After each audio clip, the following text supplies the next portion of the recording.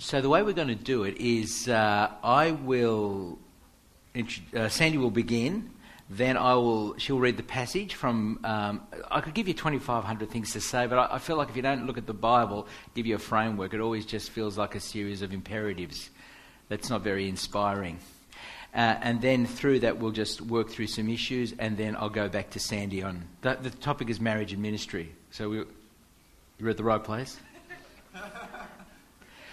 Sandy said to me, we've been married 30 years in December the 15th. Yes. Oh, I got it right. And she reflected on our 30 years of marriage. The first 10 years were okay. The second 10 years were good. And the last 10 years were great. So we're moving in the right direction, though I didn't think it was just okay the first 10 years, so it shows you the bias that men and women have. I would have gone great, great, great, but apparently that wasn't the case. So, Sam, why don't you begin, and then I'll continue. Ray and I, we're not soulmates in terms of how we are. We're very different. So he's Maltese, I'm Anglo-Saxon. He thinks out loud. He's an external thinker. I'm an internal thinker. His family is very loud. My family is very quiet. His family is very enmeshed, and my family you would describe as disengaged. He has 92 first cousins. I have 13. His family gets together, or they used to get together, on a weekly basis. I would be lucky to see my brother and sister every 6 months. He would see his mum, and still does today, every week. I see my mum once a month. He's from a working class background. I'm from a middle class background. He's highly relational. I'm very task. He sees the big picture and I see the details. When we got married, he was a very young Christian and I was the more mature Christian. He was a city boy. I was a country girl. He is a morning person, very chirpy at 6:30 this morning. I am a night person. He's male. I am female. But we both love the Lord Jesus. That is our description of our marriage. Let me take you to Ephesians chapter 5, and I'm reading from verse 22.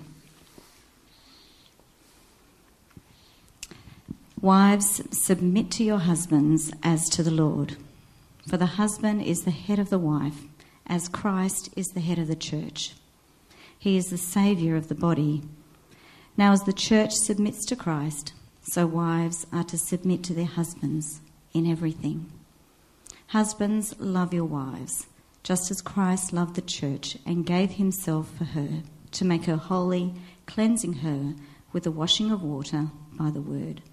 He did this to present the church to himself in splendour, without spoil or wrinkle or anything like that, but holy and blameless.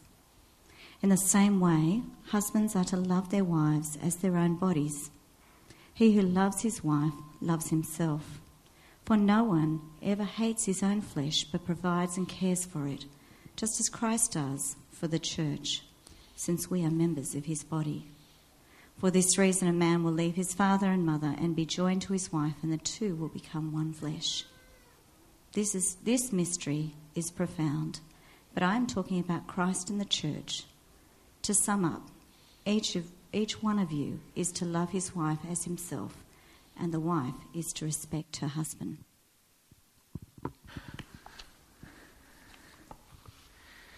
It's my understanding, I used to be a marriage counsellor before I went into ministry for 3 years, and it was my understanding that really most marriages are homosexual in nature. By that I mean the man says, that many men treat their wives, love their wives as though they were men, and many women love their husbands like they were women. In this sense, the man says, of course I love you, I take out the garbage. And she says, yes, honey, that's lovely, but I'd really love a bit more attention and listening time, please. Well, the woman says to the man, of course I love you, I want to spend all my time with you. And he says, that's lovely, darling, but I really would prefer sometimes some space to myself. There's a sense where clearly we're both made in the image of God. We're flesh. We are flesh of my flesh and bone of my bones. That is, we share a profound unity, but we are different, which means love needs to be intentional. And you don't have to open your Bibles to realise that men and women are different. Even John Gray's kind of early classic in the early 90s, Men Are From Mars and Women Are From Venus, picks up the kind of the fact that there are differences. And really, when you read a passage like this, you're really reminded that God is saying that trust me that I know how to order your relationship and what that looks like. Let me give you the framework. And it is an expression of trust in His will. When I was a marriage counsellor, it was very clear to me that there was an order in every relationship. I saw it every time. Every time I've been up close and personal with a homosexual relationship, I've seen an order in relationship. You can't escape it. And so often it's decided by who's got the bigger brain, the sharper tongue, or the biggest biceps. And what God is saying, trust me, let me work out the order of the relationship for you. Let me tell you what it ought to look like as you play out your relationship as husband and wife. So let's begin by just walking our way through the passage and making some applications along the way. The broader context is, we could go to lots of places in Ephesians, but let's go to the simplest place. Ephesians 2:8-9, by grace you have been saved through faith. This is not of yourselves, it is a gift from God, not by works, so that no one can boast. We were created in Christ Jesus to do good works.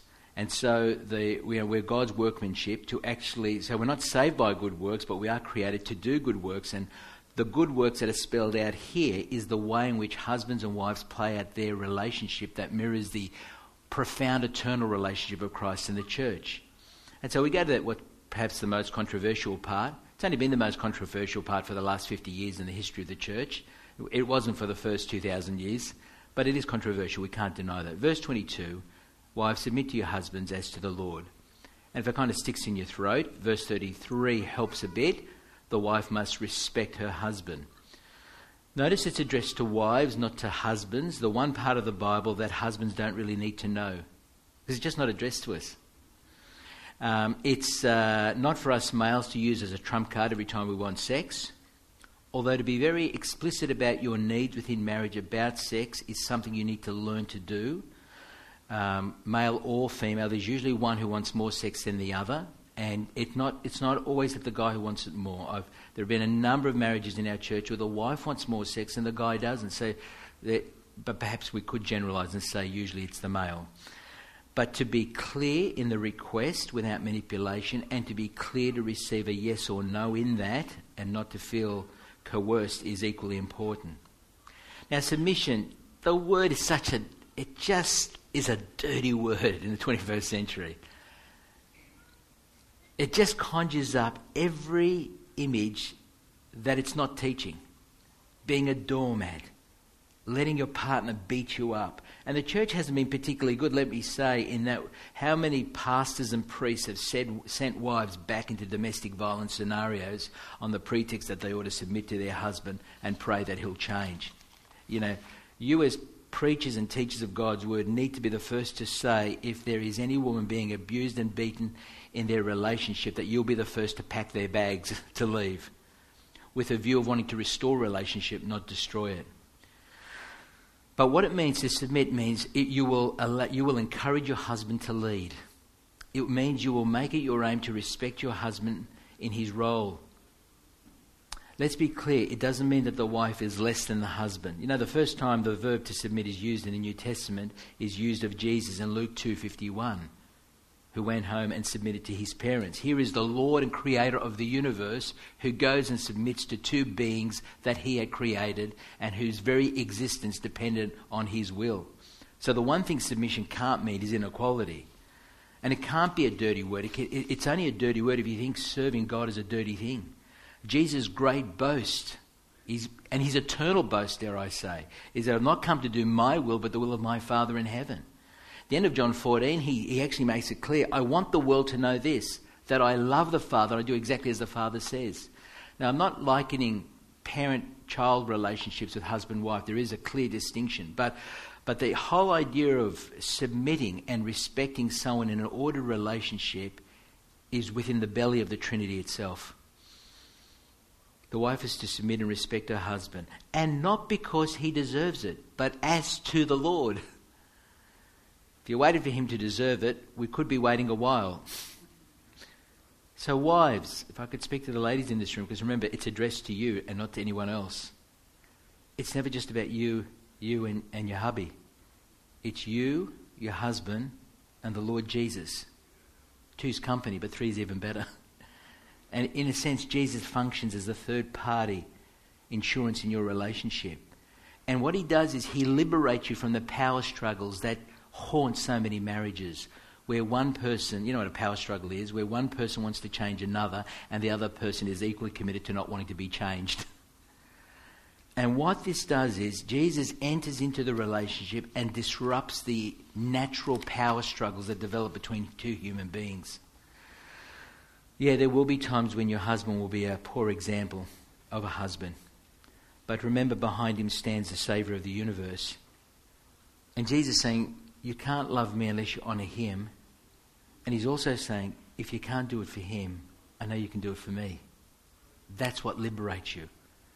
Every relationship's like that for a Christian, isn't it? It's never just you and the other person. It's you, them, and the Lord Jesus Christ. It's what he's the reason we're able to love the enemy. He's the reason why we're to operate in whatever relationship we're in, because of who he is and what he has done for us at dying of the cross. Now, it doesn't mean that the wife is to pander to the sin of her husband. I remember we were at Moore College and we were on $3,000 a year as a student minister. And I was persuaded, especially as a Maltese, that I'd given up a lot to go to Moore College financially and didn't need to give any more. And Sandy, from this kind of disciple background from a growing up, said, "No, we've still got to tithe even on 3,000." I said, "You are kidding, aren't you?" I mean, I've worked out the salary I gave up over 4 years. That was a lot of money, you know. And I figured that was enough. And she just kind of wouldn't. She wouldn't back down. Don't ever violate your conscience because of your spouse. And submission is giving willingly and not begrudgingly. It's not, "I respect you," with clenched teeth, "but you're going to regret the day you ever crossed my path, darling." And you can do that, you know, we can do that to each other, the silent treatment, the throwaway lines, the nagging, the shouting, the public shame. But really, submission, remember, behind submission is respect. That's what we're saying. Your whole orientation is to respect your spouse. Is that you're essentially saying, I'm behind you 1,000%, even if I happen to disagree. And if you're wrong, I'm not going to dump you with an "I told you so." Now, that needs to be modelled publicly as well as privately lived out, because there is a watching community. You're actually teaching the relationship between Christ and the church. I remember when a couple came to our church, they were related to some people in our church, but they weren't Christians, Grant and Anita. And I said to Grant, he came to church after we sort of caught up a couple of sessions, and I said, how'd you find the sermon? And he said, "To be honest, Ray, I didn't listen to a word you said." I said, "Okay, that's interesting. Why was that?" And he said, "Well, I was actually watching your wife." I said, "Why were you doing that?" He said, I was watching Sandy because," he said, "I figured that if she looked like she was interested in what you were saying, then you had something to say." So her attitude to me preaching was actually being watched by a world. And you know what? They have a right to look. They don't have a right to stare and be a sticky beak in your marriage, but they have a right to look. You are modelling the reality of Christ in the church. Now, can I tell you, it doesn't mean forever you use this language and then caricatures come into mind. It's not about passivity in the relationship. So I remember when we started MBM in the early days, 1991, and I was working 7 days a week, and I remember Sandy I was sitting on the lounge. She'd never done this before or since.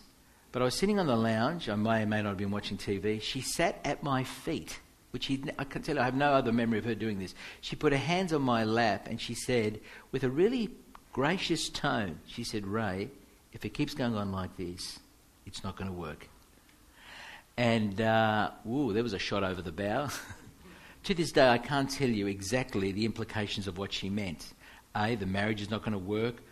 I can't be a minister's wife. We can't do church planning. But in a sense, she had communicated enough. Now, apparently she had been saying that for 4 years at Moore College, but it had gone one ear and out the other. But for the first time, she said, there is there are going to be there was implied consequences buried in that very gracious piece of communication. That is, I will not be able to continue serving in this relationship as a minister's wife if you do not at least give a day a week to the family rest time. Well, it changed from that moment on. I tell you, if I didn't listen to her at that point, we would not be here today. I'm not sure our marriage would have been here today, but certainly I wouldn't be here speaking to you. The model of this is really Christ's headship of the church. In the same way as the church submits to Christ, so the head, as the head, so the wife submits to her husband, who is the head of that marriage. Now we know that the difficulty of submitting to men is simply because they have abused their role and reflect nothing of Christ's likeness. I'm pretty certain that feminism wouldn't have arisen if guys did their job. But the reality is we haven't. It has arisen, and we're going to have to think again from the scriptures, from first principles. Now, wives, you know God loves you. You know why he loves you so much? Not just because he died for you, but what he wants your husbands to be like towards you. And so we move to the next part. What is the expectation of husbands? And there it is. It's not rocket science. Husbands, verse 25, love your wives just as Christ loved the church. My constant prayer is to be a God-like father and a Christ-like husband. It's kind of like the mantra I have in my prayer life. God-like father, Christ-like husband. The verb that's used there is love. The content of that is shaped by the cross. It drips with the blood of Jesus all over it. This love your bride, who just like Christ loved the church, who laid down his life for her. Jesus is the head of the church. That headship is defined really essentially by a loving, sacrificial leading of the spouse. In essence, he took the initiative to restore a relationship in dying for us while we were certified enemies. When Jesus died for the church, it wasn't because she was holy, it was to make her holy and to present her to himself. Now, Paul weaves in and out of marriage to Christ and the church back to husbands and wives, because the two, one is a mirror of the other. Every husband is a mini Messiah in that sense, playing out the ultimate reality of Christ and the church. But it's interesting, I noticed some time ago, about 10 years ago, that the purpose of laying down his life was to make her holy and present her to himself. And I thought, isn't that interesting? I used to think of discipleship in relation to every member of the church except my wife. I just never thought of that category. I thought of kind of romantic categories and love categories, but I never thought discipleship category. And it's ironic, isn't it, that the one person in our marriage that actually represents the church is my wife, and I am to present her along with everyone else mature to Christ on the last day. Which probably explains the fact that we stopped praying together. We prayed as a family, but we actually stopped praying together in any kind of regular fashion. I had no sense that I was to create an environment in which Sandy was to thrive and inspired to become more like Jesus. Went off my radar completely. So just as Christ laid down his life for the church and took the initiative to right the relationship that had gone wrong, so it's within our responsibility to take the initiative to keep restoring the relationship between us and our spouses. Doesn't matter who began it, we finish it. The buck ends with us. And so, every guy is usually better at their spouses in saying, I'm sorry, or what I found. But usually the reason why we apologise is to get them off our back. And they know that. It's got nothing to do with owning your side of the problem. It's just, I'm sorry, because you're tired. She's packaged her pain in perhaps some barbed wire of anger, and you just want it to go away. And so your standard strategy is, I'm sorry, and on the surface it looks Christ-like, but really they know, it's just get off my back. And then someone many years ago said, the reason why you say sorry is to invite the other person to tell you how they're feeling. I thought, really? What that meant was I ended up saying sorry a lot less, but meaning it a lot more. So every time you apologise, it's not simply to own your side of the failure, but to actually intentionally invite the other person, your spouse, to say, what was it like for you when I did this? I found that a very helpful distinction. So many things to say, not enough time to say it, and not enough time to say it. So whether you've been hurt or not, whether you're the innocent victim of an angry or tired wife, headship means taking the first step in restoring the relationship. You've been authorised to serve. And, whenever we do the surveys at church, occasionally we throw it out just to get some objective evidence. The standard request by every spouse, every wife is, can you please help my husband to... They can feel like a kid. Can you please help my husband to listen to me and not just offer solutions? And it is about listening. 1 Peter 3 says that. There was a guy in my year who was a pastor of a church, and on September 11th, when the planes went through the trade towers, his wife took the bags, took the kids, and left never to return. He lost everything. Lost his spouse, his children. She went off into a de facto relationship, walked away from Jesus, lost his house, lost his employment, lost his ministry. It all went on September 11th. And when I caught up with him, I said, Dave, what happened? And he said, you know that verse in 1 Peter 3 that says, live with your wife with understanding? I didn't do it. Whoa. I didn't do it.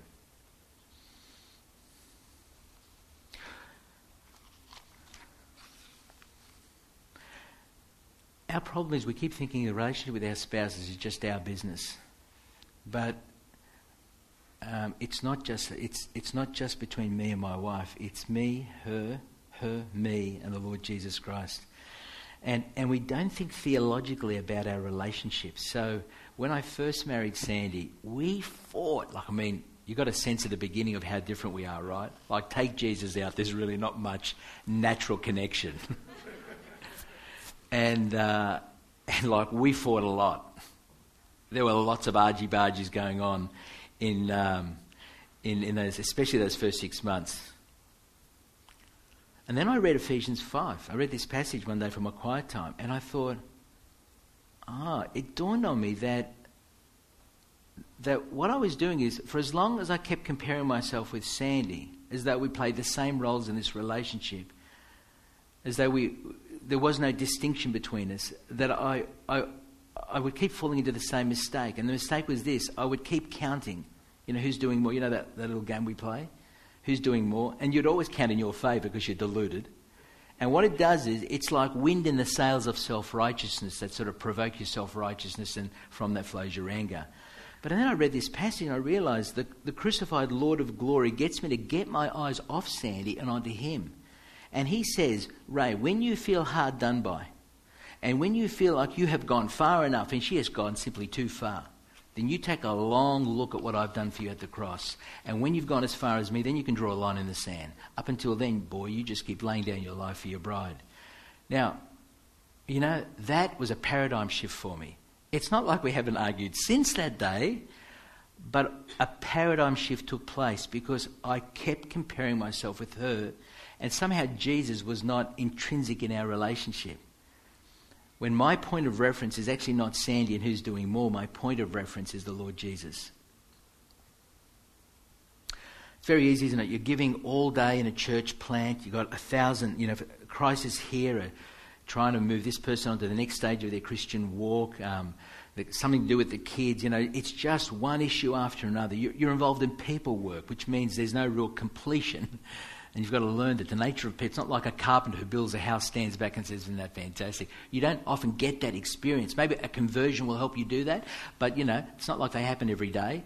And so there's a sense where there's a lot going for you, going through your life, and it's very easy when you come home to think, I can clock off. But really that's when our work begins. She is my qualification in ministry. She is my Bachelor of Theology. Our relationship is the qualification that permits me to actually exercise any ministry beyond the house. I remember Mark Benici, a friend of mine, was about to church plant, and I said to him, after gaining a little bit of wisdom, I said, Mark, you'll know at the end of that first year whether you've been a good church planter if your wife feels more love by the end of those 12 months. Make that your first criteria for how you measure how well the church plant goes. Well, as far as God is concerned, every marriage is to live out the ultimate relationship between Christ and the church. And the church is described as Christ's bride, Christ's body, and then that's likened us to, she is my body, I'm her, the two have become one. And so it is as instinctive as it was for me to have breakfast this morning, so it needs to be in terms of caring for her, because we have become one flesh as Christ is with the church. So the next time your wife looks in the mirror and says she doesn't like what she's looking at, you just tell her, back off, honey, that's my body you're criticising. And by the way, just on that, you know, it's interesting that you'll know how good a job you're doing as a husband by how a woman feels about her body. Because the words you use to kind of woo her and ongoing speak about her body, actually it will be measured by how she feels, how comfortable she feels with her body. And it's got absolutely nothing to do with objective standard of beauty. It's got to do with the language you use to constantly encourage her. Marriage is not an us and them, it's a team. Trust a little more and you'll be surprised. If you give an inch, you won't necessarily take a mile. I've had to learn this.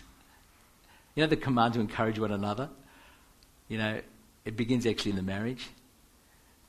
And so often as the years go on, especially in the wear and tear of church planning, especially the early days, because usually at the time you're church planning, there's lots of babies and you're physically exhausted and life is hard anyway, and surviving with or without a church plant is hard. It's so easy to forget the thank yous and the little encouragements. And so much of marriage is about the little things. You know that Ephesians 4:29 verse, let no unwholesome word proceed out of your mouth, but only that which is for the building up of others. And it begins first and foremost with your spouse. So, let me close this section by saying, Let me close this section by saying that when it comes to evaluating your relationship, and you ought to take your marriage, in for a grease and oil, as you do with the car, with the service. There ought to be essentially one question each of you has for your spouse, and it's really based on verse 31, and that is, wives, don't ask yourself, do I respect my husband? That's a useless question. Ask your husband, honey, do you feel respected by me? It's a simple, the outworking of all of this comes down to one question and one reality. Honey, do you feel respected by me? Then listen. You probably won't like what you hear most of the time. And then try to respond accordingly to what's been said. In reverse, husbands, don't bother saying, I don't think I'm in love with my husband with my wife anymore. Useless question. So what? Marriage is built on promises, not love. No, ask the question, honey, do you feel loved by me? And then take that story where it needs to go. Hear where you failed, respond accordingly. And that's how verse 33 ends. However, each of you also must love his wife as he loves himself, and the wife must respect her husband. And can I say, the unity of the church begins in the unity of the marriage, which begins in the bedroom. At the end of a hard day, when you've got an avalanche of joys and sorrows that come your way, and how you two speak about the wounds from the congregation that day, as well as the celebrations, but how you speak about the wounds is the place where Satan will stick his nose. He's often found in the beds of ministers and their wives. I forgot I didn't say that correctly, but anyway, he loves to stick his nose in, because somehow we think that when it's 10 o'clock at night, I can actually somehow bitch about someone in the congregation because it's just me and my spouse. But you can't. You're actually called to be godly even then, to talk about the wounds, to acknowledge them, but to think Christ-like about those people and to do it together as a unit, because that's where the evil one will forge the division in the church from that very moment. So guard that time, it's precious. Well, Sandra, why don't you talk about some of the stresses and whatever else you'd like to say at this point.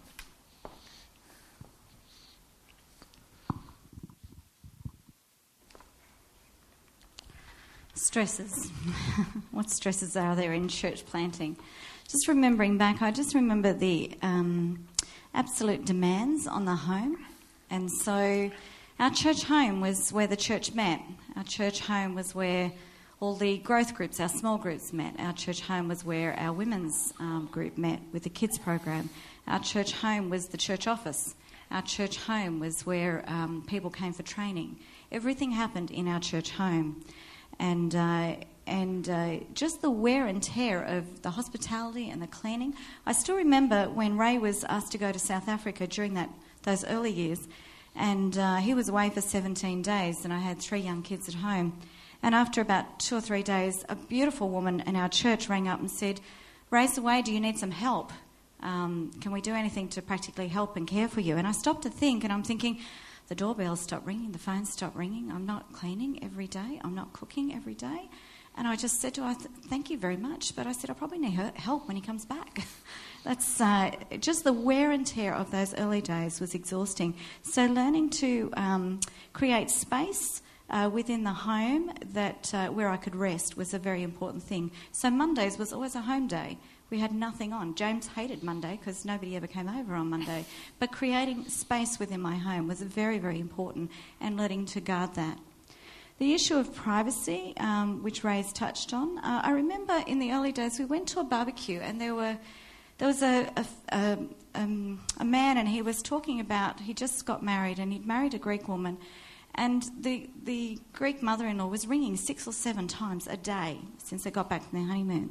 And so he decided that he was going to look up the word privacy in Greek to talk to her about his need for privacy in the marriage.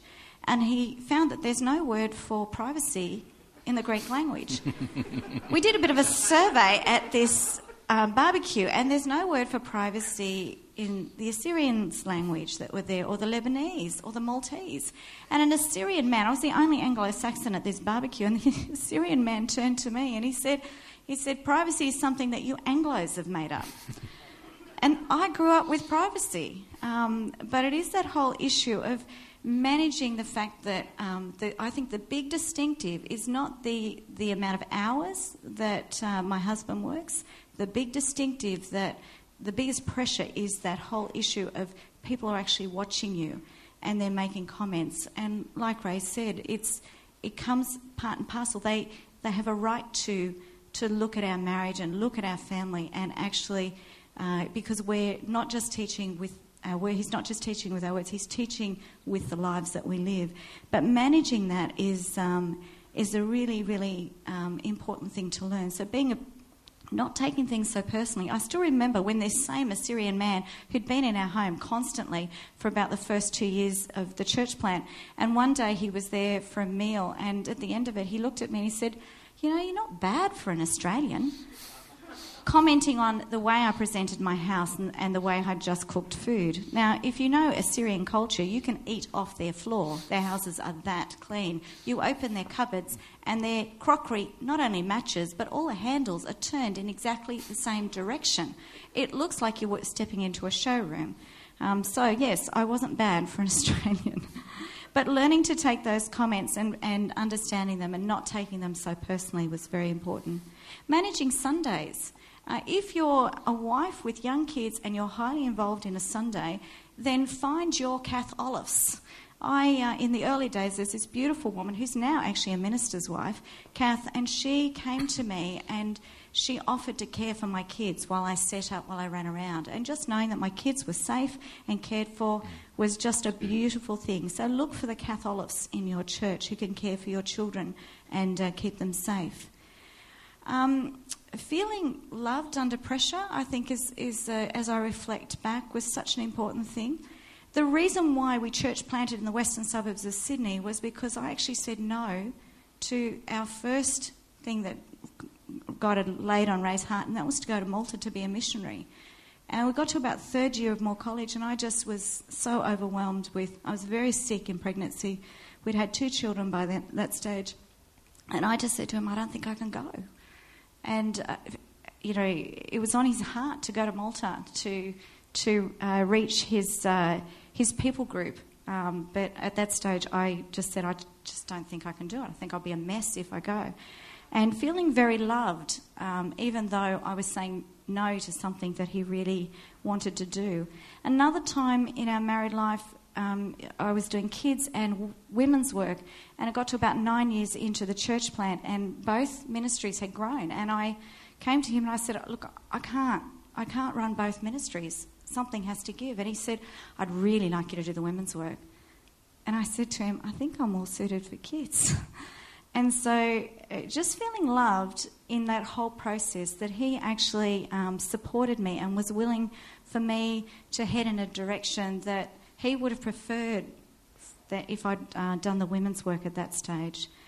So not feeling coerced by my husband, not feeling pressured, still leading me but not leaving me behind was a very, very important thing in making me feel loved in the whole process.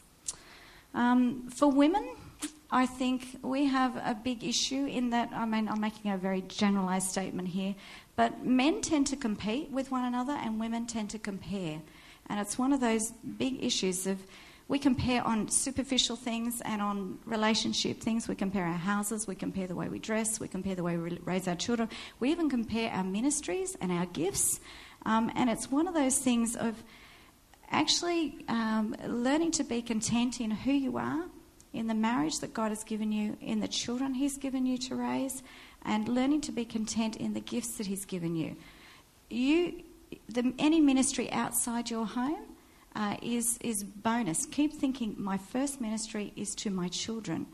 And then, if I'm able to, and depending on the gifts I've had, then making decisions of what you do outside your home. You don't have to be whatever it is that you think a minister's wife should be. What you need to do is understand how God has made you, the gifts that he's given you, and land in that ministry. So if your ministry is hospitality and not a teaching ministry, then work according to your gifts. It's hard in church planning because there's so many needs. And, you know, in the early years, I was doing multiple things, working outside my gifting as well as within my gifting. But eventually trying to land where in the church you are gifted and where you are needed. I think knowing how each other works is a very important thing in marriage and ministry. Some spouses need to know everything, and some spouses need to share everything. So for me, I don't need to know everything that's happening in the church. That's not an issue, but I probably need to share more than most spouses. So just understanding how you work in your marriage and what's important in terms of communication is very important. I think probably the most profound comment by somebody who that helped me to see, particularly as a young mum, when we planted at Blacktown, and I was very involved in our first church plant, and then we planted in Fairfield, and it was in the evening, and our Blacktown church had moved to the morning, and I'd had 3 kids by that stage, so I was not going to the evening church plant. It was about 7 o'clock at night. And I remember being at a barbecue. We were celebrating John Chapman's birthday, and Philip Jensen, who I don't think I ever had any other conversation with except this conversation, he came up to me and he said, "How's the Fairfield church plant?" I didn't even know that he knew that we were planting at Fairfield. And I turned to him and I said, "You know, I'm not really involved in that church plant," thinking I'm not actually present. And he beautifully rebuked me and he said, "That church plant would not happen without you. You are every bit involved in that church plant." And so as women, you may not be there all the time because of the commitment that you have in caring for your children, but your husbands cannot do what they're doing without your 100% support. And so realising that you're in partnership with your husband is a very fundamental framework as you church plant together. There are a number of stresses that I can share with you, but what we might do is open it up to questions. You can do it, yeah. Okay, that's good. Because we can keep talking.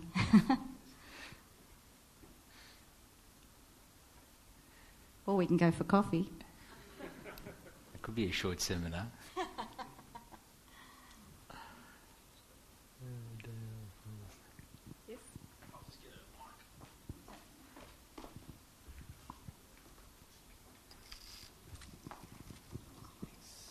Hi, Joseph. I've been married for 10 years. Junie, she's in Sydney. She wasn't able to make it. Our baby's only 6 months old, and we just couldn't really think of coming together. So My question is, because we've been married for 10 years and we recently had that child and it was a pretty late sort of kind of coming, so I sometimes just afraid that she's too anxious and she's very caught up, and sometimes I accuse her of being too caught up with the baby.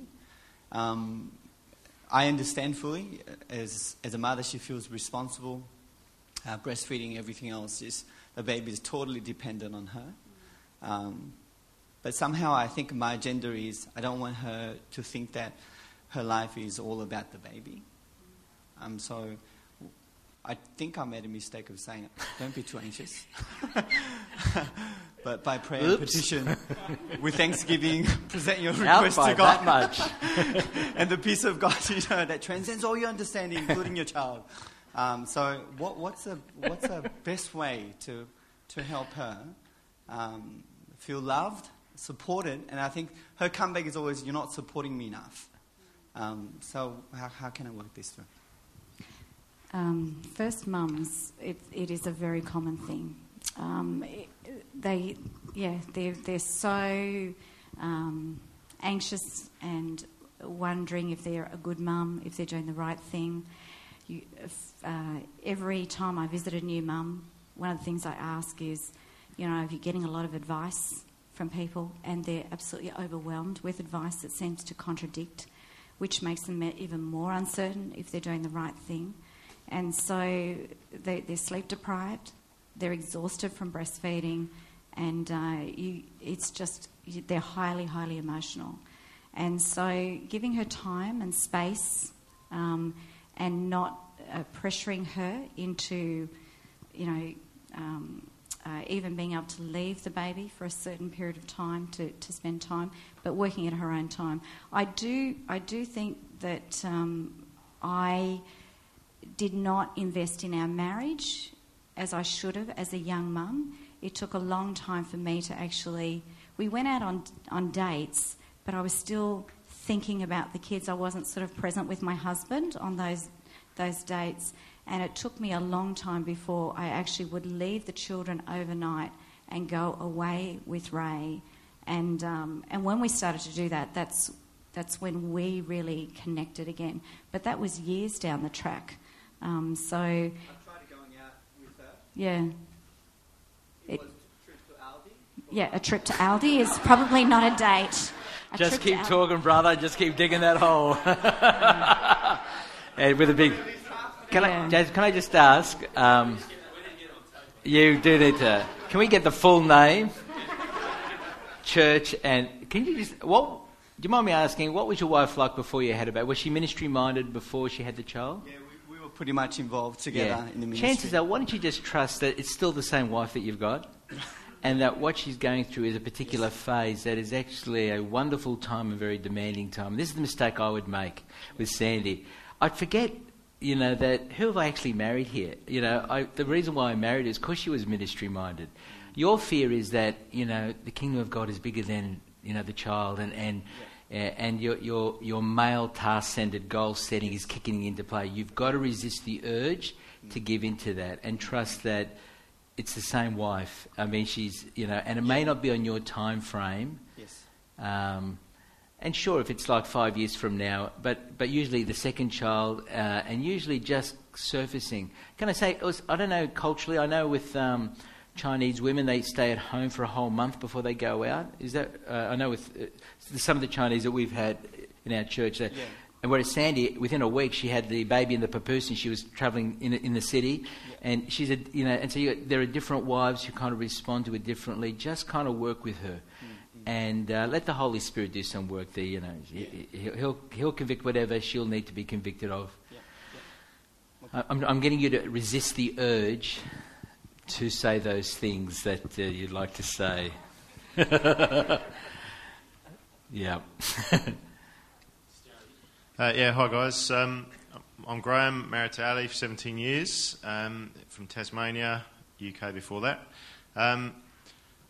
You mentioned from time to time having a service, oil change, grease up, all that sort of stuff, and you gave us one question each.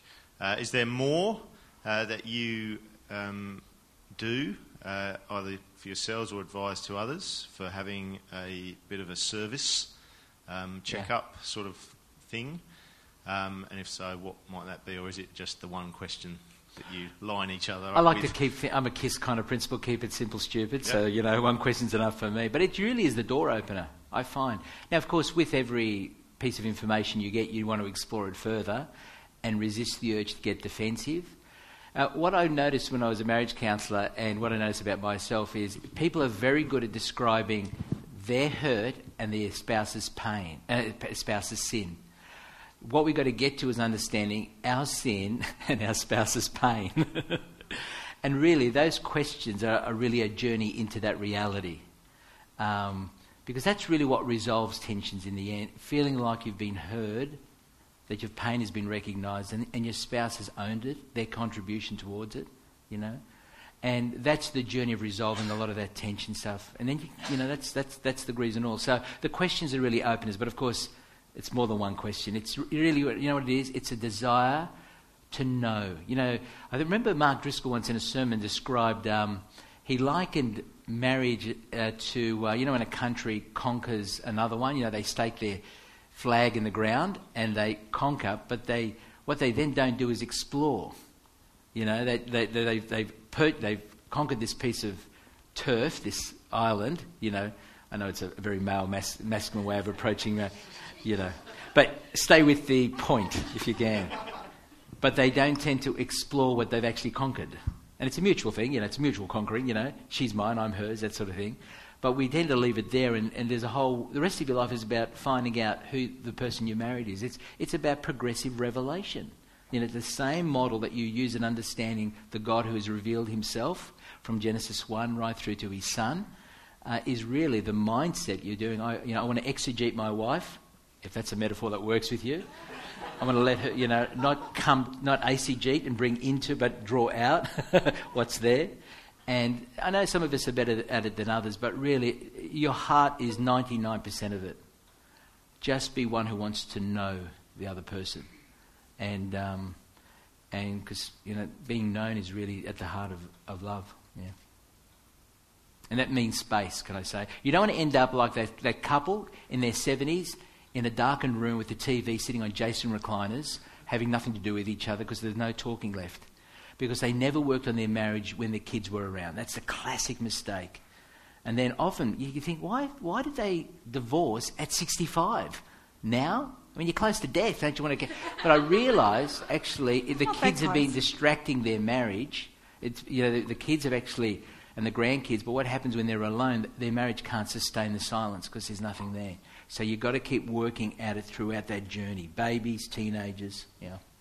Can I just say one thing, that there was one statistic that I heard that really motivated us to pray much more regularly, because when the kids were young, we prayed very regularly as a family. It was just, I don't know, because I'm an organised, ordered person. Young kids just our house was like routine. But then when the kids grew older and started leaving home, then we just got into really bad patterns. We would eat at really odd times, and things were much more fluid because we didn't have kids to order our family life around our home life. And there was a statistic that said, Christians are not that far behind non-Christians in terms of divorce rates. Sort of 1 in 5 Christians will get divorced. But if a couple prays regularly together, the divorce rate goes to 1 in 1,100 and something. So I went, whoa, that's and it is, because if you pray every day, then you can't pray with somebody with each other. You can't pray with each other if you're angry with one another. So it forces resolutions on a daily basis, and I think that's what it is. So it's a very good motivation to pray with your spouse on a regular basis. I think there's a question over here. I'd just like to hear your reflections past the really young kid stage, and as the kids move into teenagers, and what that does for your marriage and your ministry. Particularly by then, I'm assuming your ministry is pretty well established. What does teenage years do to that? Can I say that it always feels like ministry's in flux? It never feels established. But yeah. Well, the great Jim Ramsey once said, is he here? He's out talking with someone. Yeah. That'd be right. Jim said, you're physically exhausted when the kids are young and you're emotionally exhausted when they're teenagers. And those beautiful kids, they get demon-possessed and something happens. And you try not to take it personally, but it feels personal. And it really is hard. Like, one of our 3 kids, there was a massive personality. And I'm sure it was hormonal. And you could tell she was hating herself in the stuff that was coming out of her mouth. Or I disclosed the gender. But anyway, there's 2 of them, so you don't know which one. And we kind of got her back at about 18 or 19. That was very hard. It's interesting. I found young babies phase hard. Sandy found probably the teenage life. Our kids are teenagers, probably hard. Would that be right, Sam? Yeah. Yeah, young kids didn't faze me, except for being sick during pregnancy. Yeah. So they're just, but that thing about ministry, I mean, because what happens, they become teenagers, but it's about the time you're hitting 40 anyway, and so you'll go through your natural midlife crisis, and mine went from 40 to 50 in an unsustained sense of failure through the whole time. So, yeah, you're dealing with a lot of stuff that's, just below the surface, and you've got to acknowledge it. Most of it's ego that you need to repent of, but, they're all happening at the same time, you see. Yeah. Hi, I'm Ali. I'm Graham's wife. So, yeah, like you said, we've been married 16 years. We've been in ministry 17. It's great to see you. He's much better at dates than I am. It's great to see you sitting together. Excellent start. I just wanted to encourage... Oh, nice hand over the shoulder.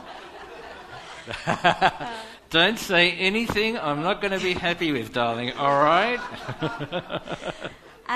No, I was just going to encourage Graham, really, and the guys here. I've spoken to a lot of wives here at this conference and at other conferences and at church with our new guys going into ministry. And a lot of the wives have said that the big struggle they have is trying to get their husband to understand they need a rest day. And I'm very fortunate because Graham, what we were saying, he's very, he will take a rest day. He loves his time off. So, but I was just thinking, just wanted to encourage the guys really who are going into ministry that it's a privileged position where you are actually in control of your own diaries, and you can be involved in your family because you have that sort of job that can be based around the home. And just wanted to encourage people to read the Going the Distance book, which I have tried to ask other guys who are going into ministry to read, and often the ones that really need to read it don't actually read it. So good on you. That's a very important point. Just it's a really hard job, isn't it, ministry? But at the same time, there's so much privilege we have with what we can do with our time. I'll tell you why it's so important too. There's the rest. There's your spouse needs time. You need to give expression to your relationship. But there's another theological point, and that is, who do you think's running this church? It's actually, that kind of driven hyperactivity. Now, I like working hard. I don't apologize. My model is work hard, rest well. So I want to keep both. I want to give my best for Jesus in the kind of broader scheme, as well as my family. But I want to rest well, because when you drop tools, so to speak, with all those 15 things that you didn't get done on the day before your day off, you're saying, Jesus, I believe you're in charge of this church. And it's a very important theological statement you're making. Yeah, it comes down to a lack of trust, isn't it, that work can't... It doesn't feel like it, but actually that's what it is in the end, yeah. And it's interesting because having a day off was an issue in our marriage because Ray wasn't taking a day off. But when my ministry outside of MBM, Kidswise, began to sort of come in, I wasn't taking a day off. And so he had to sit down and say, honey... If it keeps going on like this, it's not going to work out. So it has been... I've restrained myself until right now. It has been an issue. Like, it's not just men who don't take their day off. It actually can be the woman. Yeah. The other thing in doing that, when the kids were young, I naturally found it really easy to spend time with my kids, really, play with kids, that sort of thing. Ray was sort of quite a natural at it, and he, when James was about 5 or 4, he just built in an hour a week with each child, and I did the same. So he'd have an hour one-on-one. So he'd have an hour with James, an hour with Amy, an hour with Maddie, and I would do exactly the same. And it just so we had our day off plus that hour. And that was so crucial in him building individual relationship with each of our children, for both of us. And our kids, like Maddie still talks about when she was in preschool, and I was working one day a week in a local Christian school, and Ray would drop myself and the older two off at the school, and Ray would take Maddie to this milk bar, and from 8 o'clock till 9 o'clock each Thursday morning, they would work their way each week through the flavours of the milkshakes. They would share a milkshake, and she still remembers her time back then. And so it is that whole thing. And James still remembers when, he had organised time with Daddy, and he was, whatever it was, he loved when Ray got the hose out, when you could have hoses because of no water restrictions, and he would jump up on the trampoline and Ray would hose him with the trampoline because it was stinking hot where we lived. He still remembers the day that somebody came to the door just at the beginning of Time Together, that's what our kids call it, Time Together, and Ray opened the door and said, "I'm really sorry, I can't see you now, I've got an appointment," which was his son.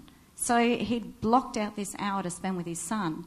And it's so important that your kids hear you say no, as well as hear you say yes. But getting that balance right in family is so, so important. Carving that time out with us as a family, individually, corporately, our family holidays, you never regret that. Can I ask this question? Have you counselled ministry couples who have struggled to have kids, and then found the reality they can't have kids? What advice do you have for ministry couples who are obviously involved in kids ministry, involved in family church, but every time you come to minister people, you've in front of you the reality you're not able to have kids, and can you talk about advice you give to ministry couples? What a big grief it is. It's a grief that the Bible so regularly resonates with because of the joy of children and the grief of not being able to have them. And so there's just a lot of weeping with those who weep. Just got a text the other day from this one dear lady who it's the fourth attempt. She's carried a child from IVF and found after 8 weeks the heart was no longer beating, and there aren't, bottom line is it's always coming back to the core realities of contentment in Christ. Psalm 73:25, whom have I in heaven but you, and earth has nothing I desire besides you. But getting there with that grief is just a whole lot of tears and a whole lot of casting your cares before your Father in heaven. And then thinking that, as I've heard so many parents without children thinking, I now want to take this opportunity to enter, it may be fostering. I honour the couples in my church that have engaged in the ministry of fostering. Adoption's hard in this country because, abortion is basically taking children away where they've not had a chance to live and be adopted out. So, but a lot of fostering that leads to adoption, we've had a number of them in our church, and we really honour that. And that's one area, as well as seeking to see that the children of your church are your children as well.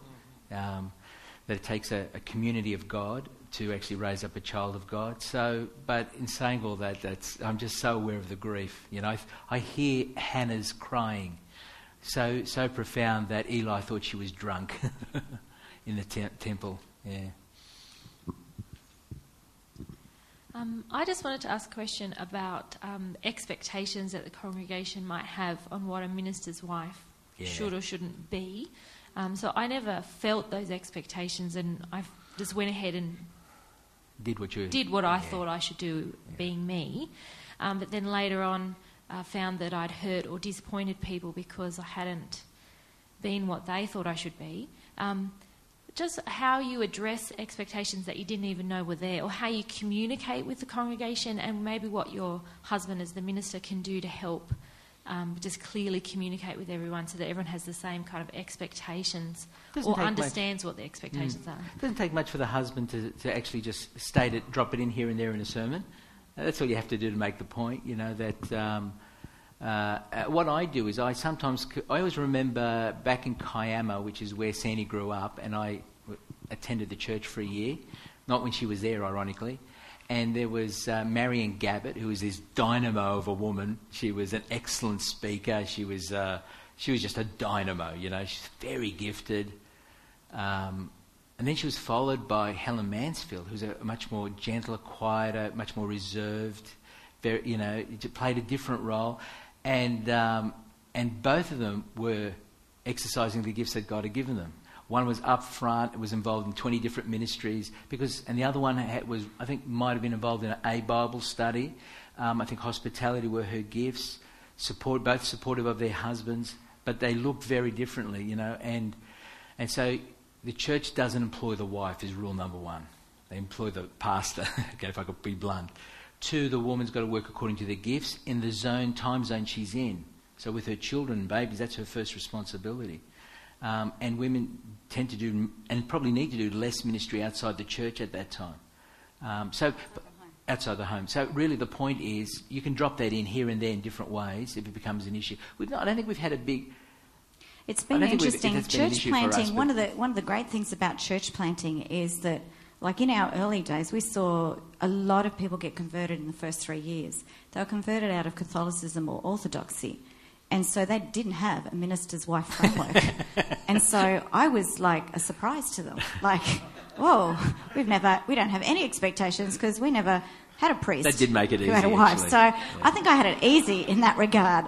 But yeah, it's you feeling, you making choices, not being coerced to, because if you do something unwillingly, it's that thing. Learning to speak straight, yeah. whether it's to your spouse in a clear, undemanding, sometimes you might need to be firm, like Sandy was, like with that conversation about Sabbath, or to the congregation, and just say, unapologetically, I won't be doing that, with a big smile, saying it's very important, but and then just you kind of explain your role and just try. You're constantly educating them.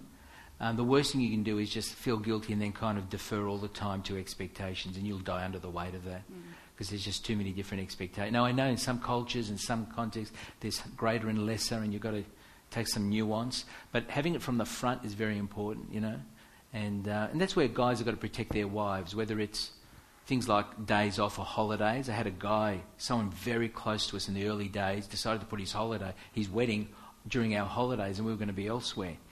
And he had some money, so he could fly me to that. And I was getting pressure from here to, that was not going to happen. And she was right.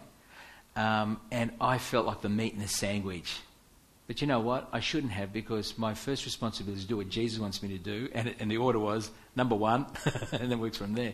So I needed to communicate and hold my ground. Now, interestingly, the next year, someone said, I was watching how you're going to handle that, Ray, because you did the year before, you didn't marry me when we were going to put the wedding on that day. They moved it in their case. So it was about them being consistent. And so there's certain things that are non-negotiable. Family time was going to be, I was going to guard that, yeah. So I moved on, but yeah. So communicating is what I want to say from the front, and then one-on-one. And learning that you're going to disappoint people. You are going to disappoint people because they're going to have an expectation, and you're not going to fill all those expectations. Yeah. You have a good phrase that I keep saying, you play to an audience of one. You only have to please one person, that's your Father in heaven. But it is easier to say than do. It's very easy to say that. Especially if you're but a people pleaser like me. It's very good to write on the top of your prayer diary. Yeah, that's right. Play to an audience of one. Sorry. Yeah, we have 5 kids, got another one on the way. Oh, I'm so jealous. Under 7. Yeah, so we're doing well at Well, there's a guy here who's got, where is he? 16. That man. No, Chris. Yes, one of 16 kids. Actually, 17, because I think one passed away. Yeah, 17. Your auntie had 17. Yeah, my auntie had 16 in Malta. Yeah, but that's Malta. This is Australia. Yeah, my question is, I guess, more towards you, Ray, in regards to, we're pretty intentional in our ministry starting at the home with our ministry with our kids.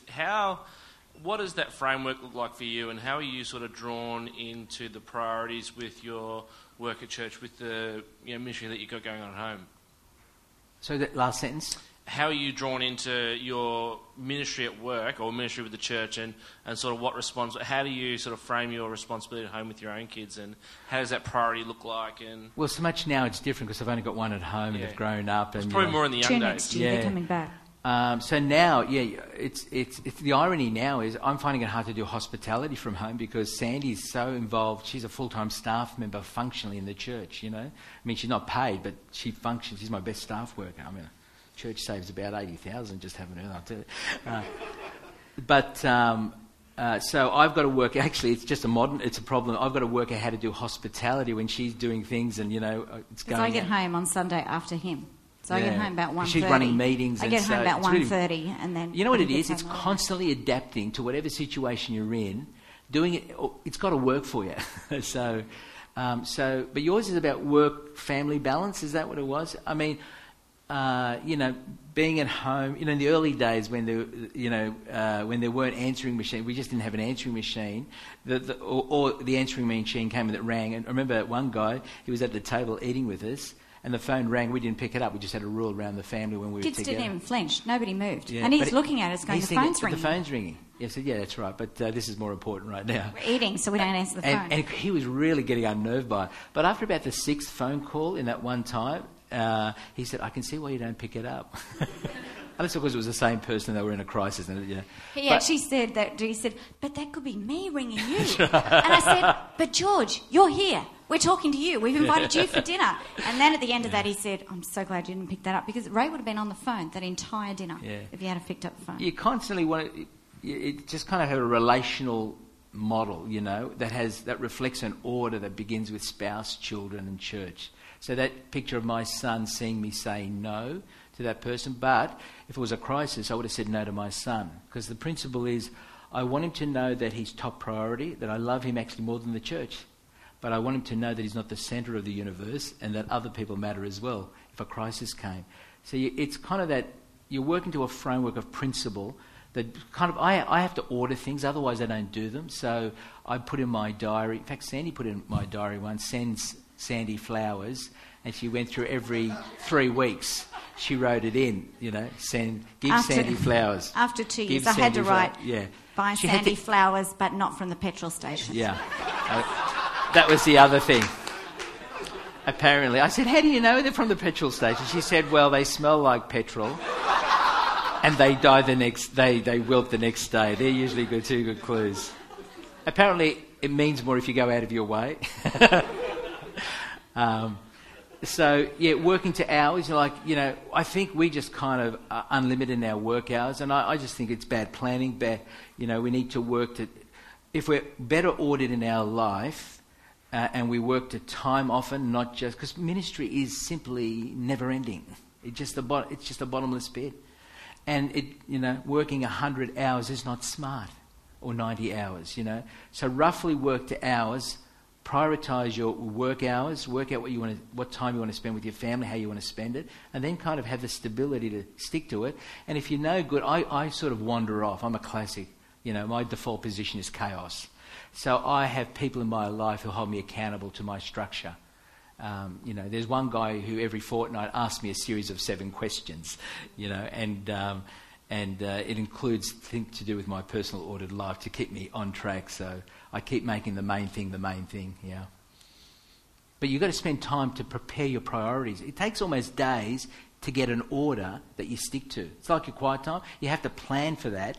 And I can spend a whole day planning my prayer patterns for the year, because if I don't do it, it's not going to happen. It's just willy-nilly. So it's that preventative. It's like a conference like this. Unless you spend a couple of hours thinking about what you're going to take home from this, it'll just sift away. It'll be a lovely couple of days, and the value of it will be lost.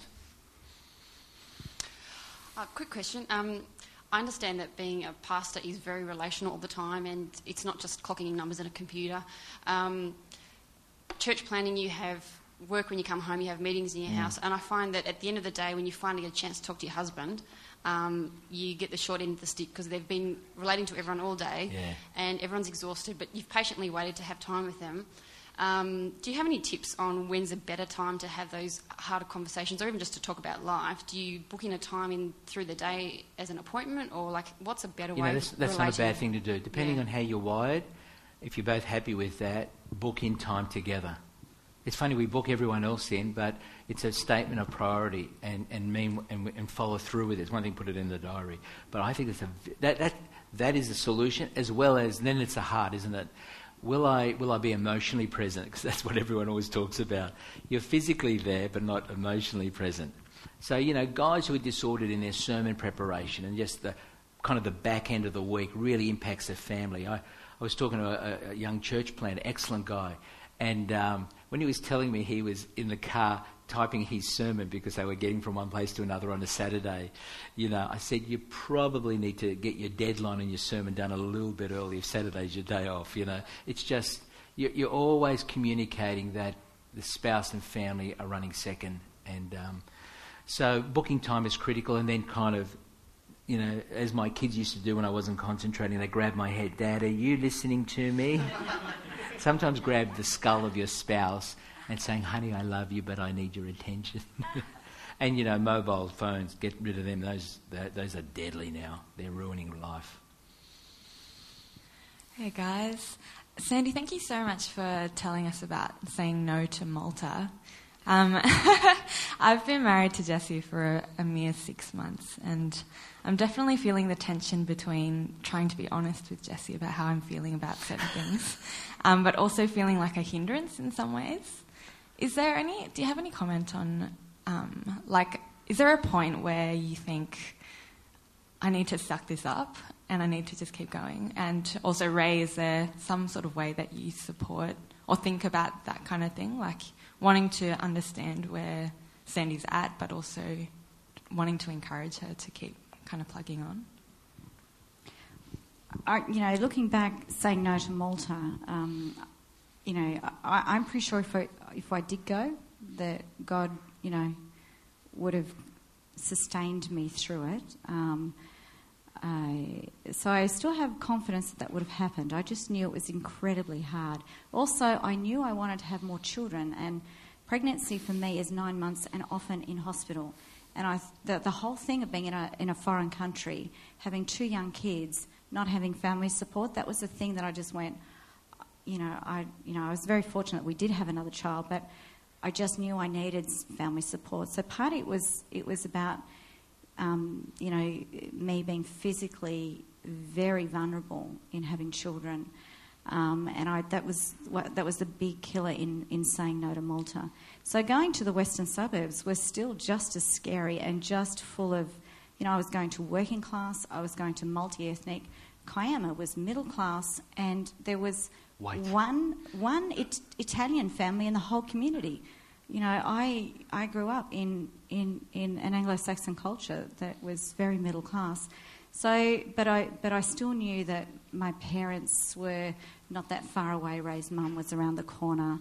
I knew I had the support, even though it was still going to be incredibly hard. Although having my mum around the corner wasn't always necessarily going to be a blessing. No, it was interesting. Ray's mum, like that. As soon as we moved to the west, she rang me every day. When are you coming? When are you coming? And I said to Ray, "This is insane. Like, I can't go to her house and spend hours in her house every day." But it was interesting. I actually said to her, about 3 months into the church plant, I said, "Rita, I love you, and every second Thursday, I'm going to bring the kids, and I'm going to take you wherever you want to go, and I'm going to spend the whole day with you." And all of a sudden, all the demands dropped. And she just wanted to know that I wanted to spend time with her and that I would trust the grandchildren with her.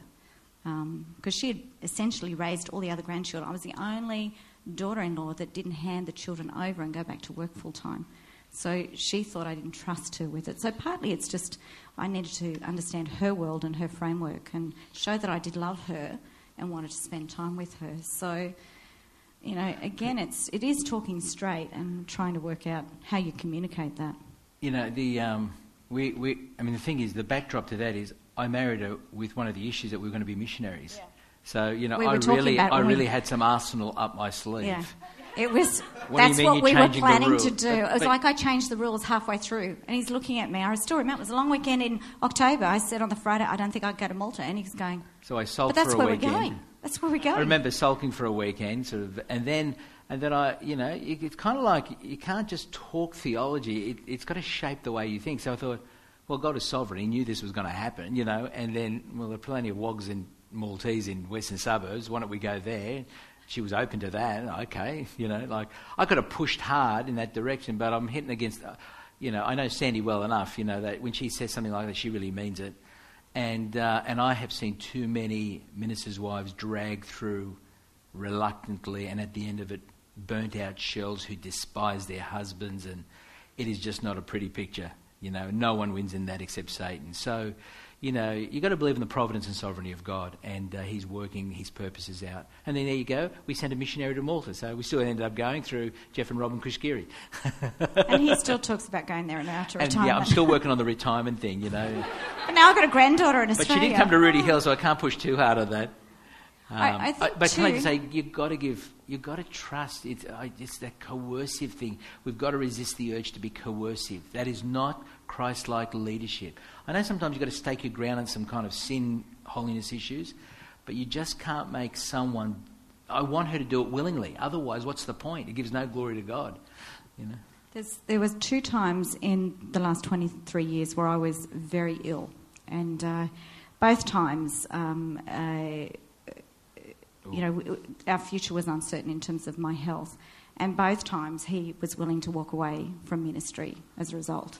And so I felt very loved. Actually, that was really helpful for me because your identity is bound up in ministry, right? Whether you like it or not, there's a sense where you don't realise it, but it's the suit you wear. And so it was actually 3 times. I have a memory it's 3 times. Your chronic fatigue had hit her and so forth. And I thought, I had chronic fatigue twice. Could I give up? Can I walk away from this? And then I had to work that through. And once I thought, it was quite liberating then. I didn't have to do this, I can actually walk away. And then I choose to stay. Well, Sandy was able to do it. And it's quite liberating, You're there for it. It helps you kind of shape your motives as well, which is a good thing. Yeah. That's it. Yeah, can I get you to pray? Yeah. Father in heaven, Father, where most of us, Lord, are in marriages, or we know people who are in marriages, we're husbands, Father, who want to be like you, Lord, like you, Lord Jesus, and lay down our life for our brides as you lay down your life for us. We recognise in talks like this, certain stories get highlighted that can provoke guilt and challenges. Father, what we want is to grasp again the fact that there's no condemnation for those in Christ Jesus, that it's a fresh start today. And Lord, we pray that I pray for every brother here, Lord, that he will indeed seek to be a God-like father and a Christ-like husband. And whatever context he finds himself in and whatever marriage he finds himself in, that he will seek to lead by laying down his life and serving the bride that providentially you have given to him. And I pray for every bride here, Lord, every wife, that she would seek to honour her husband and give glory to you, Lord Jesus, by showing respect to the man that she has said, I do to, before you. And Father, when it gets hard, we pray that we'll keep remembering behind our spouses is the Lord Jesus Christ. And sometimes we can't do it for our spouses, but we can always do it for you, Jesus. And may that truth, that single truth, will liberate us to live out the wonderful calling of what it means to be a husband and a wife in Christ. And then, Father, help us to, from that vantage point, model and minister to the church of God that you have given us in Jesus' name. Amen.